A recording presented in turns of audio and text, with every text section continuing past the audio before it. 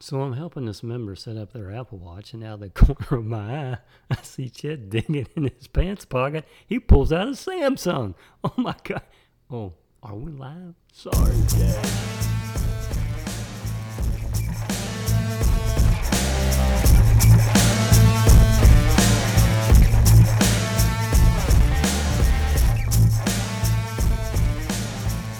And now, join Chet and Gary with Apple Products, the senior angle. Good morning, Chet, and how are you today? I'm doing great, Gary. But I heard this rumor that you got yourself a brand new MacBook. Yes, I did. I decided to bite the bullet. My old MacBook Pro was very Aged? aged. It was aged. It was very basic. It only had 128 gigs of memory, and that goes up pretty quick. So doing podcast and hopefully getting into some film and editing, I just felt like it was time to move up to a more powerful machine.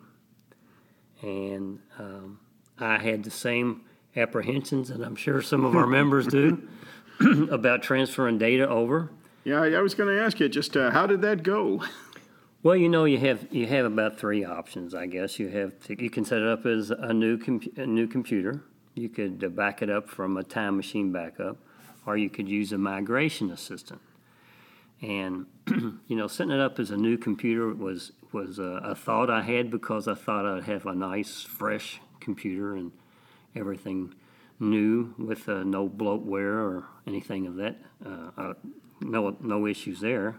But then I realized that I've been lose all my bookmarks and my Safari and all the settings that I had, and so I just figured that the migration assistant would be my best option. Okay.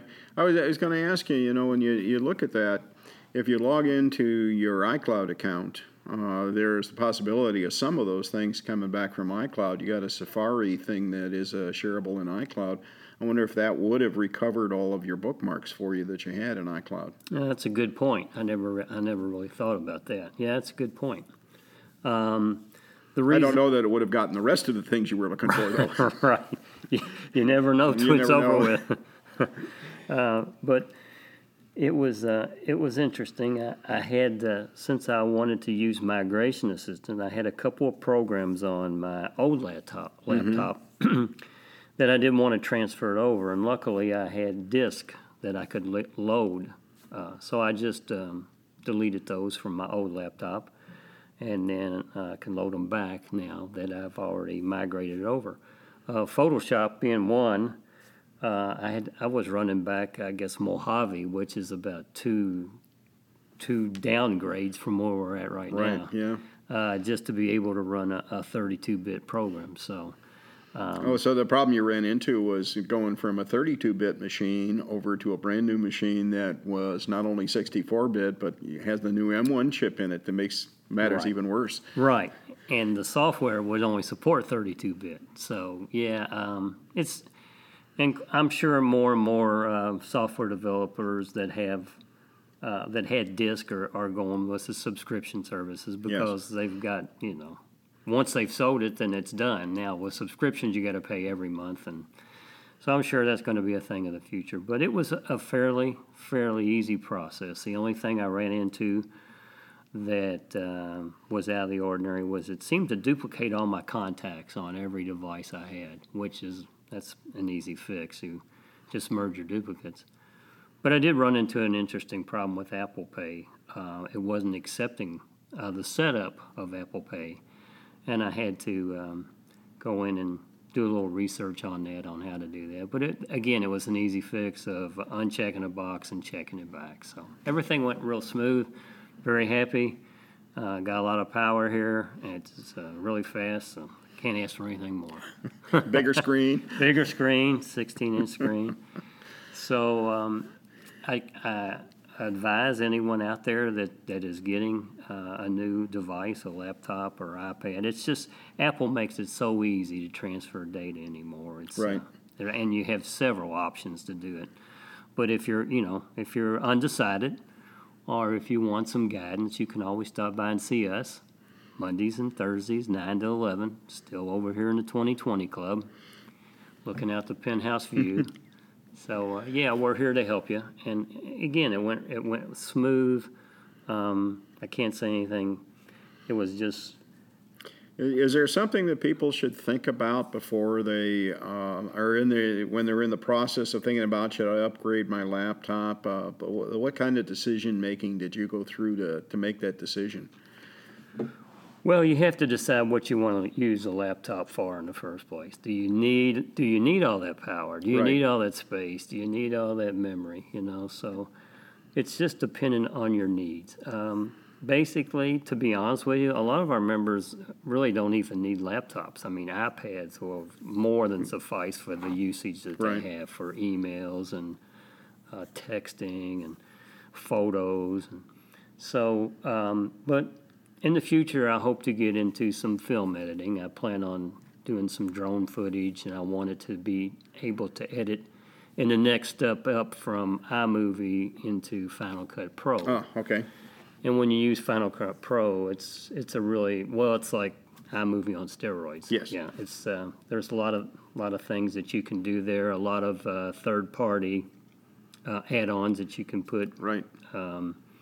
transitions and LUTs and just all kinds of things that you can add third party. So I want it to have enough room, and I want it to be fast enough to handle that in the future. You can also handle more layers Yes, of things in a yes. picture. So In Photoshop. in Photoshop, then it gets really interesting to do that. But I know I was surprised. I was watching some videos, and they were showing how to use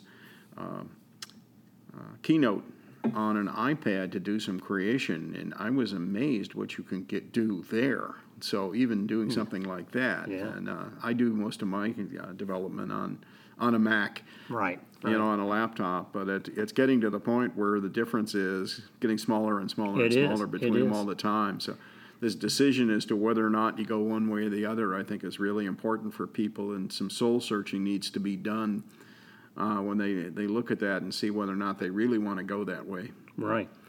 And there's just there's just small little nuances between the softwares, and like working with just the same thing with working with Pages or Keynote. It's not the same as it is on a computer. There's just little nuances that you need to pick up.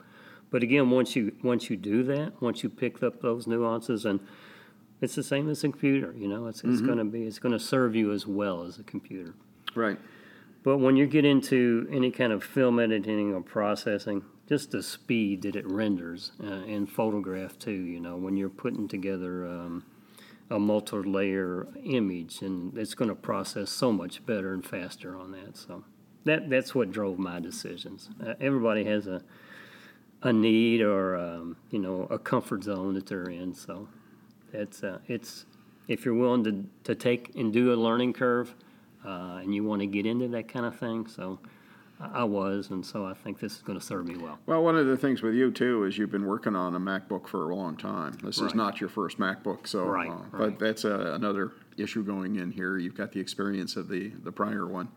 Yeah, it's and today, just don't forget, if you're listening to this today, at 1 o'clock this afternoon, WWDC, and we'll get to see some more information about the upcoming what's software. coming up. Oh, Right. yeah, we'll have to talk about that next week and Yeah, figure out what well, in the world do we want to tell people about the upcoming we'll be systems. talking about software next week for sure, because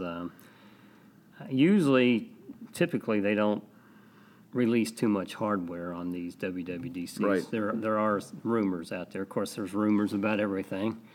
I think the most funny rumor was that they were going to redesign the Apple Watch last year. That just totally fell through, and they didn't do a thing about it. It was almost like Apple heard about the rumors, and they decided we're going to go back to the old design. Well, I quit paying attention to the rumors because the rumors are all over the place, and what actually winds up happening is not quite what any of the rumors were anyway. So, Right. it gets interesting over time, but yeah, it should be an interesting show this afternoon. Well, we're pretty sure they're going to talk about 16 anyway, iOS 16. Yes. So, and then in the OS too. Mac OS 13. 13. I don't know what's the nomenclature this year. You know I don't the know. name? I haven't heard the name yet. I haven't either. We probably will hear that today, what they're going to call it. Maybe it's going to be Kings Point this year or something. No, I don't think they're going to go quite that far. The last thing I heard was they were staying in California. Yeah, well, staying in California. Yeah, that's where it all happens back there. So, anyway, anybody that wants to upgrade and that they're fearful that they're going to miss or screw something up or miss some data, or just if you really have issues, stop by and talk to us or bring it with you. We'll go through it with you. But it's really as I say, it's really painless now that they've got so many different ways to transfer data. Yes. Yeah, it really is. And the only problem that I've seen is if you got a very old MacBook that has really old software on it, can't be upgraded any longer. There's some issues that start to show up there, but even those are fairly easy to get around. Yeah, that's right. So, well, good to talk to you today, and we'll be talking to you all next week about the new software. And with that, we're going to be over and out. Thanks for joining.